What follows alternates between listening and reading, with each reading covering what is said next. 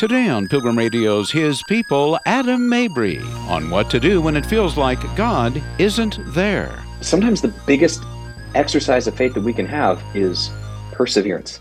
Mm-hmm. Just waking up the next day and saying, okay, God, I trust you. Mm-hmm. And while I'm waiting on the healing, I'll serve you. Adam Mabry, next.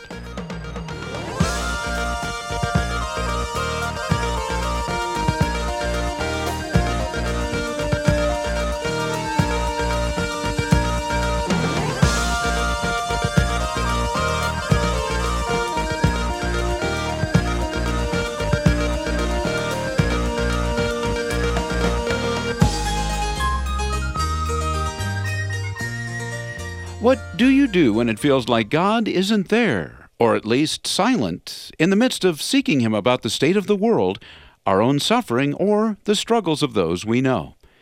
That's the topic of today's discussion with Adam Mabry, pastor of Aletheia Church in Boston and author of When God Seems Gone, Finding Hope When Nothing Makes Sense. Here's Kimberly Burchell. Adam, I'm so excited to talk to you about your book today because I actually know people that feel like God is gone in their life. They've been praying and petitioning God for certain things, haven't gotten those answers, and still find themselves in certain situations. And so this is such a timely book. I'm wondering, what is it that caused you to write this book? Did you have personal experience feeling God was gone? Short answer is yes. The nature of my own experience is somewhat ongoing and involves people in my family. And so in the book, I paint with broad brushstrokes, but essentially, we've had a long-term illness in my family that's affected us all, and it's affected us all in different ways. In the background of that, I'm pastoring a church between Harvard and MIT. We're seeing people come to faith. We're seeing God do amazing stuff. And I'm a Bible nerd. I'm a theologian. I know God's there. I know it. It's not a question in my mind. Of course, God is there. Of course, God is good. But the emotional experience was not that God was there. And so the book really is birthed out of, my own experience of surviving and even learning to thrive in the feeling of God's absence when you're sort of tormented by the conviction of His presence. He's still there. I suppose an atheist wouldn't have this this problem so much, but we know God is there. The question is, in a world that tells us that we should constantly feel good, we should constantly be in comfort, we should constantly feel happy and at ease, and that's kind of the message our culture sends us. How do we follow God when A, that's not a thing He promises, and B, that's an experience we're going to have when He seems far away? What do we do? And that's where the book was birthed. In the introduction, you tell the reader what they will find in the book and what they won't find in the book. So give our listeners a rundown on that. What can they expect? Yeah, well, what they don't need to expect is like a big, heady theological work. I love those books, and I'm in those books, but no one needs me to write a theodicy, right? An academic defense of God's goodness in the midst of evil and suffering. So that's not what this book is. And the book also isn't like the wizened reflections of someone sort of near the end of their life, reflecting on, now that they're wise and stuff. I don't feel particularly wise, and I hope I'm not near the end of my life. It's much more of a field manual kind of. It's very, it's a brief book. It's 110 or so pages, and it's what to do in certain situations when God feels absent, or when God feels not so good, or when God feels late. And what we do is we track with my experience some, but we also track with the experience of biblical characters who had that same experience. So we'll look at Habakkuk, and we look at Elijah, we look even at Jesus, and we're talking about how do we thrive, and what keys does the Scripture give us to thrive when God seems gone? Which leads me to this question. In your experience, how does the average Christian handle the silence of God? The average Christian, I suppose I can only speak to the average one maybe in America. And I sort of alluded to it earlier.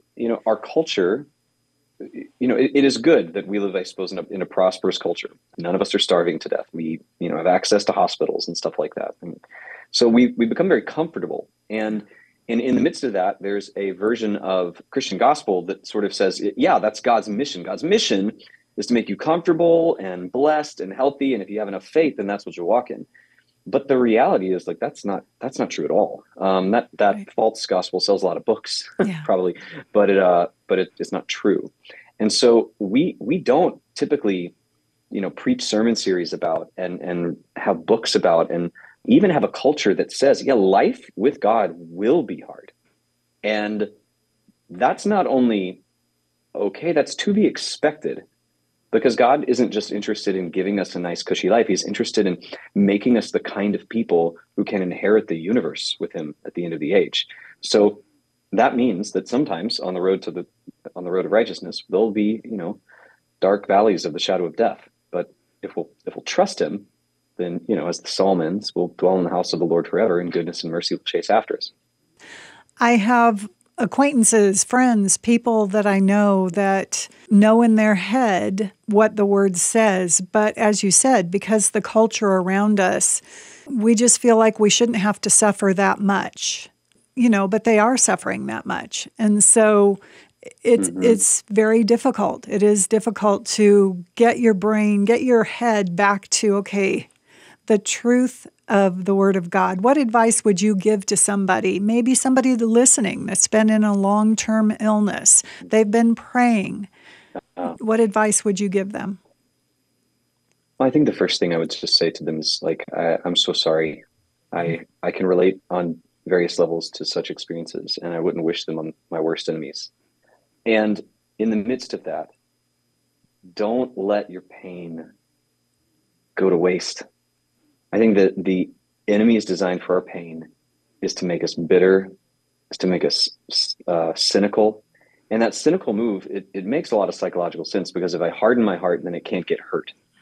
But also, if I harden my heart, it can't get healed. I can't feel anything. I not only will I not feel bad things, I won't feel good things. I won't feel God's love or God's presence. And so what happens is this negative feedback loop that, something bad happens, so my heart gets hard, and I long for God to come and draw close, but it's almost as though I've lost my capacity to feel his presence because I've just been dwelling on my pain so much. So what I would advise is, first of all, Jesus is 100% able to relate to your pain. And more than that, he's 100% able to relate to the feeling like he doesn't like what his Father is doing.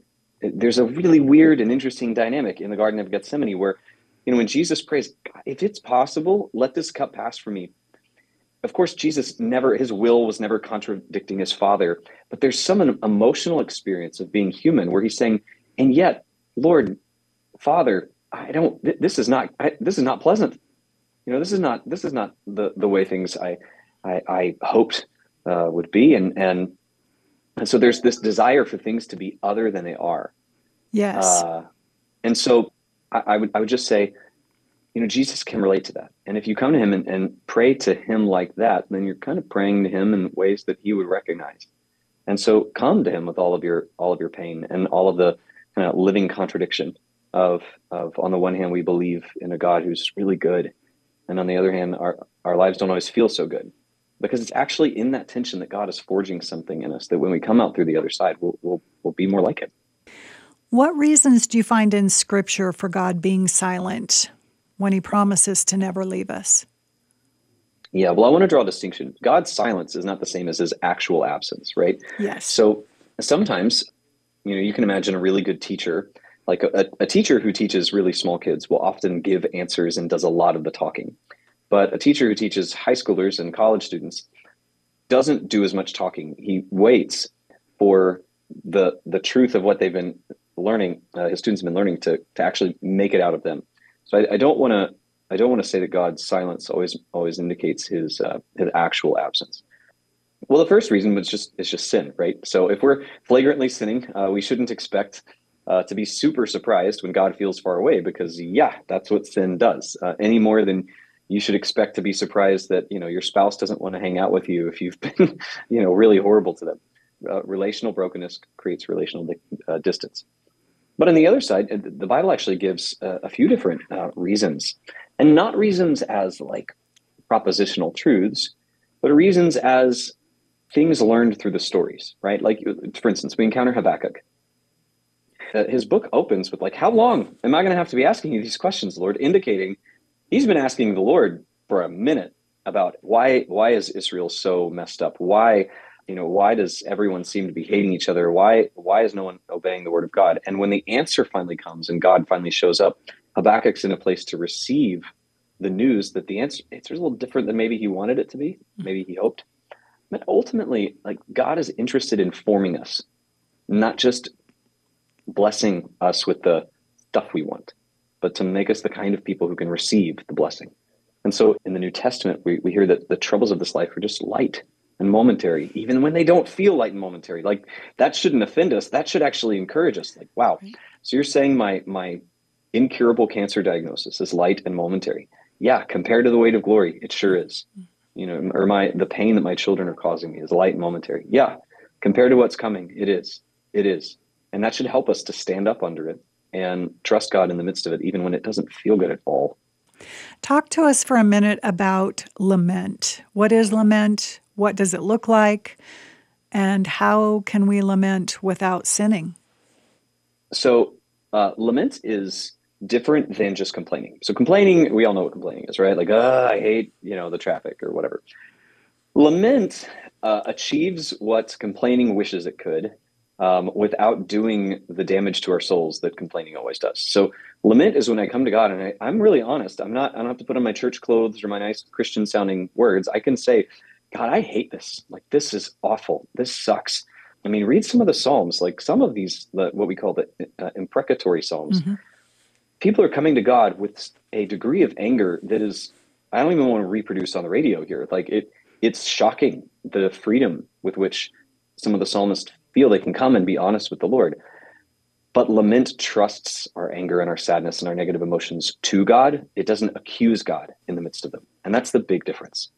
It can question God. It can go like, hey, this is not, I mean, I've had conversations like this with God lots. Hey, this is not how I would run the world. Like, I would like to file a complaint with the manager. Like, this doesn't make any sense to me whatsoever. But it always ends with, nevertheless, not my will, but yours be done. Mm-hmm. Okay, God, I submit to you. I trust you. I know that I can't, even if you explain to me how you're running the world, like, my mind couldn't take it. I'd die before you got done explaining. So I trust you. And it's the dialogue with God that allows us to realize that we're allowed to bring the yucky stuff in our heart to him as much as the gratitude and the praise. What about the person that can't seem to get those words, nevertheless, thy will be done, out of their mouth? What would you say to them? It seems that maybe there's not that trust in who God is yet, maybe to be able to say that. I'm not sure. I'm just talking this out with you. How, with that person that just can't get those words out of their mouth? It's probably to that kind of person that I've written this book, because it takes a little bit of working out. Like, Lord, the life that you've allowed me to have, ordained for me to have, pick your verb, the one that I've got, that you're overseeing, I'm not happy with it. And I don't see how you could be trustworthy at all. It's actually right there when we can't get those words out that we need the stories of Scripture, that we need to go, okay, my experience has got to be like someone in here. How did they get out? How did they turn their experience of just radical years-long suffering into victory and glory? How did that happen? And so the book is really designed to talk to, one of those people. The first step is to figure out, well, what is the reason why? Is it that you feel that God is far away? Is it that you feel he is silent? Is it that you feel he's actually just not good at all? And you're actually doubting his moral character? Because each one of those has a sort of different path toward wholeness. If it's that he feels far away, then it's the reminder that, well, your feelings are not the only thing that tells you reality. And our current culture says they are, and that it's the best way to know everything. But the Bible says, no, they're a way to know some things, but your heart is also kind of messed up and you need a new one. And so that's one path to getting to the place of saying, okay, nevertheless, not my will, but yours be done.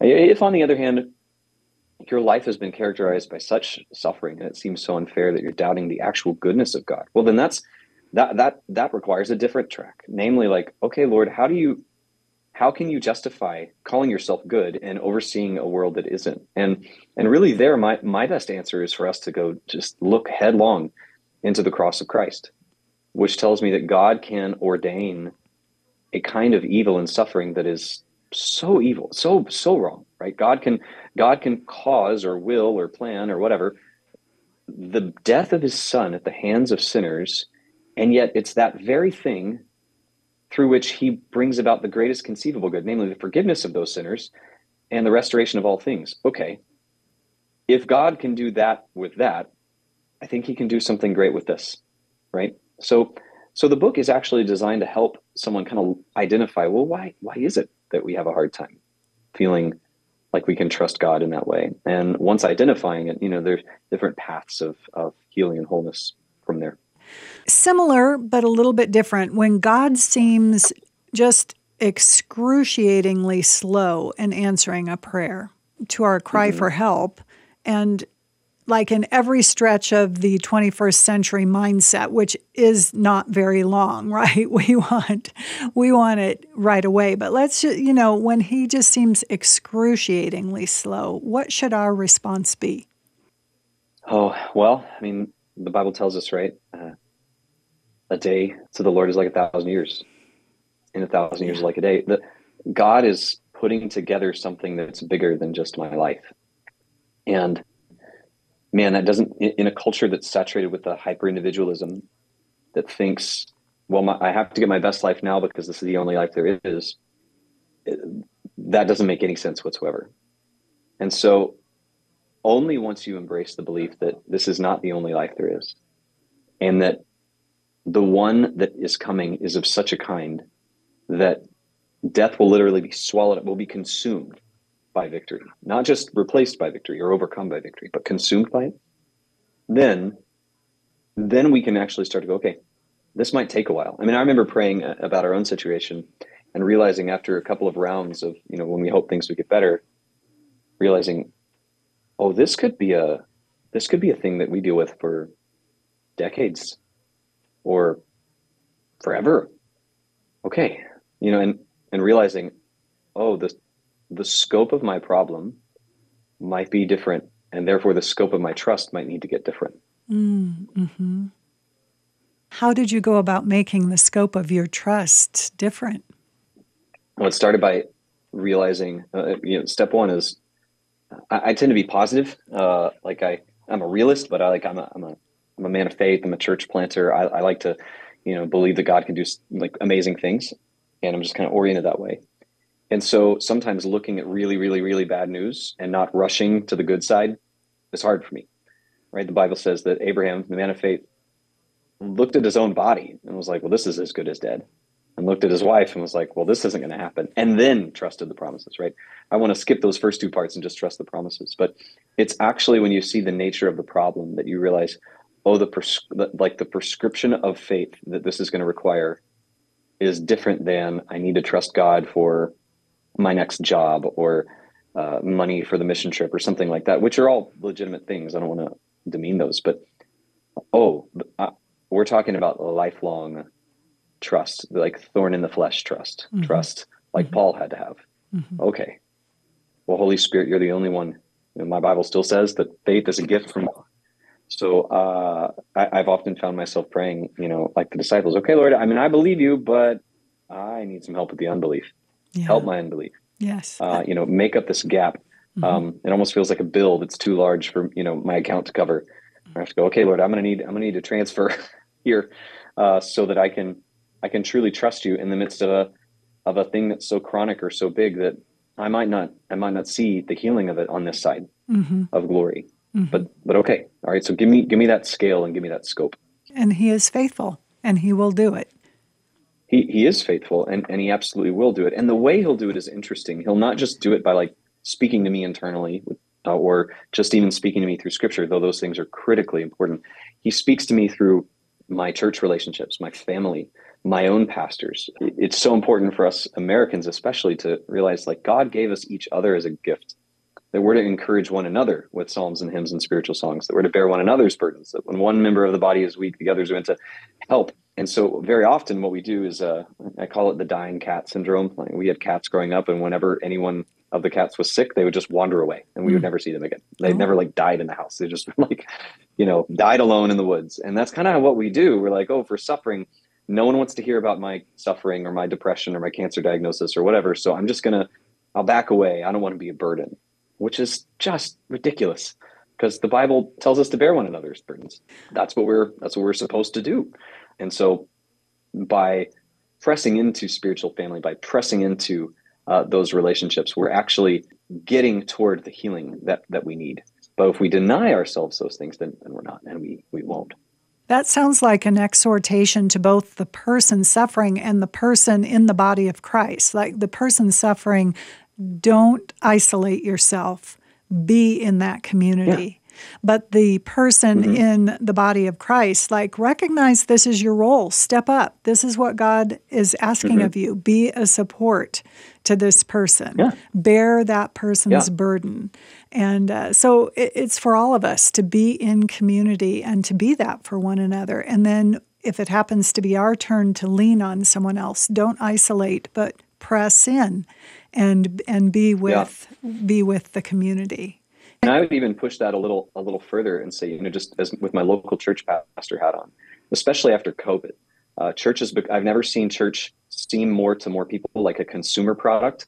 Like, I didn't go this Sunday. We went online. I don't know how many of your people go online or whatever. But you can't be discipled online. You can't develop meaningful life on life relationships from a distance. And so don't merely go to church. Don't just consume religious goods and services, but pick one and be all in. Recognize it's not going to be perfect because you're there. And if it was, your sinful flesh messed it up by the time you got there. So just throw in, grab a hold of a local church and say, okay, this is mine. This is my family. And when you do, the reward that you'll get back is so much greater than what you're called to give. And it's so much different than what you could have given yourself. I'm speaking with Adam Mabry about his book, When God Seems Gone. Adam is the lead pastor at Aletheia Church in Boston, Massachusetts. He holds 2 master's degrees and a doctorate of ministry and will soon complete his PhD at the University of Aberdeen. He lives in the Boston area with his wife, Hope, and their 4 children. Adam, what would you say to the person who feels they have been treated unfairly by God? And we've been talking about that, but bring that home again.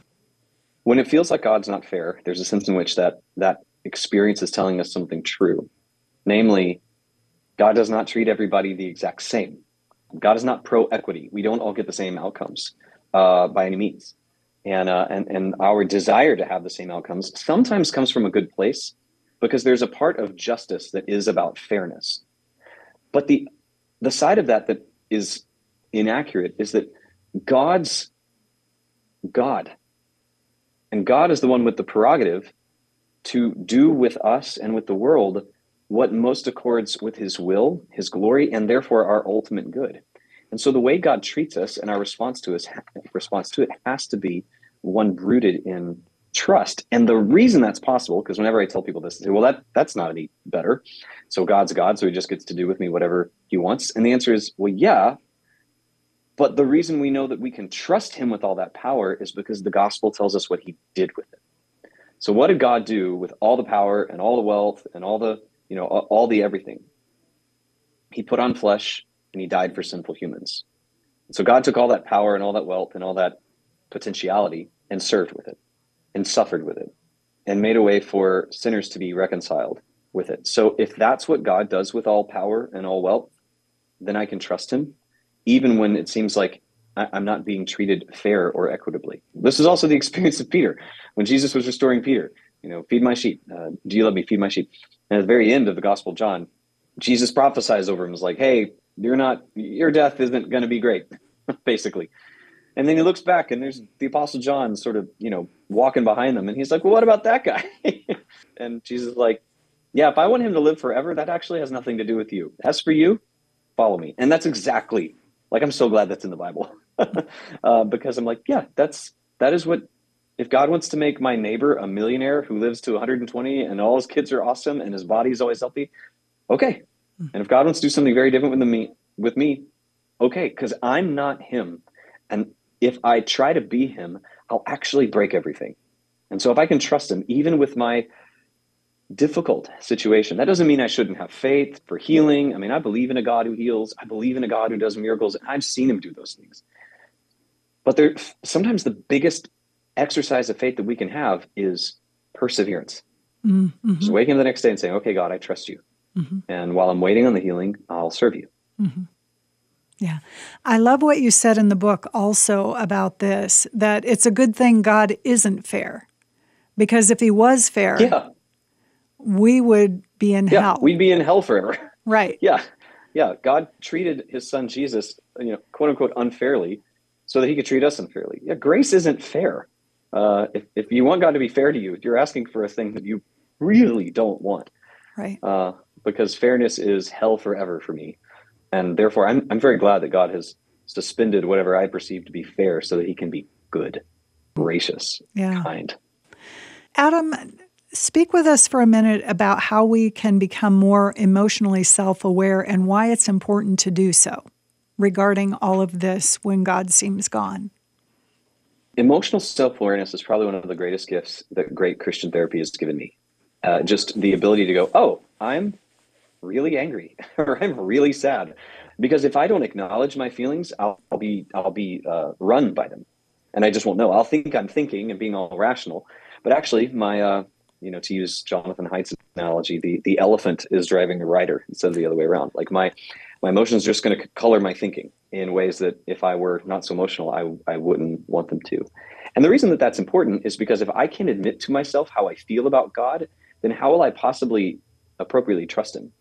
There's a strange thing that happens in Christian circles whereby we don't want to say bad things. We don't want to talk about when things are bad because almost like we believe in some weird sympathetic magic or luck that if we name something as bad, then we'll get more of it. And which has got a lot more to do with like weird kind of 80s new agey, power positive thinking stuff than biblical faith, right? I mean, we said earlier, Abraham was able to go, this is not going to work. I'm almost dead. She's almost dead. We're not having kids.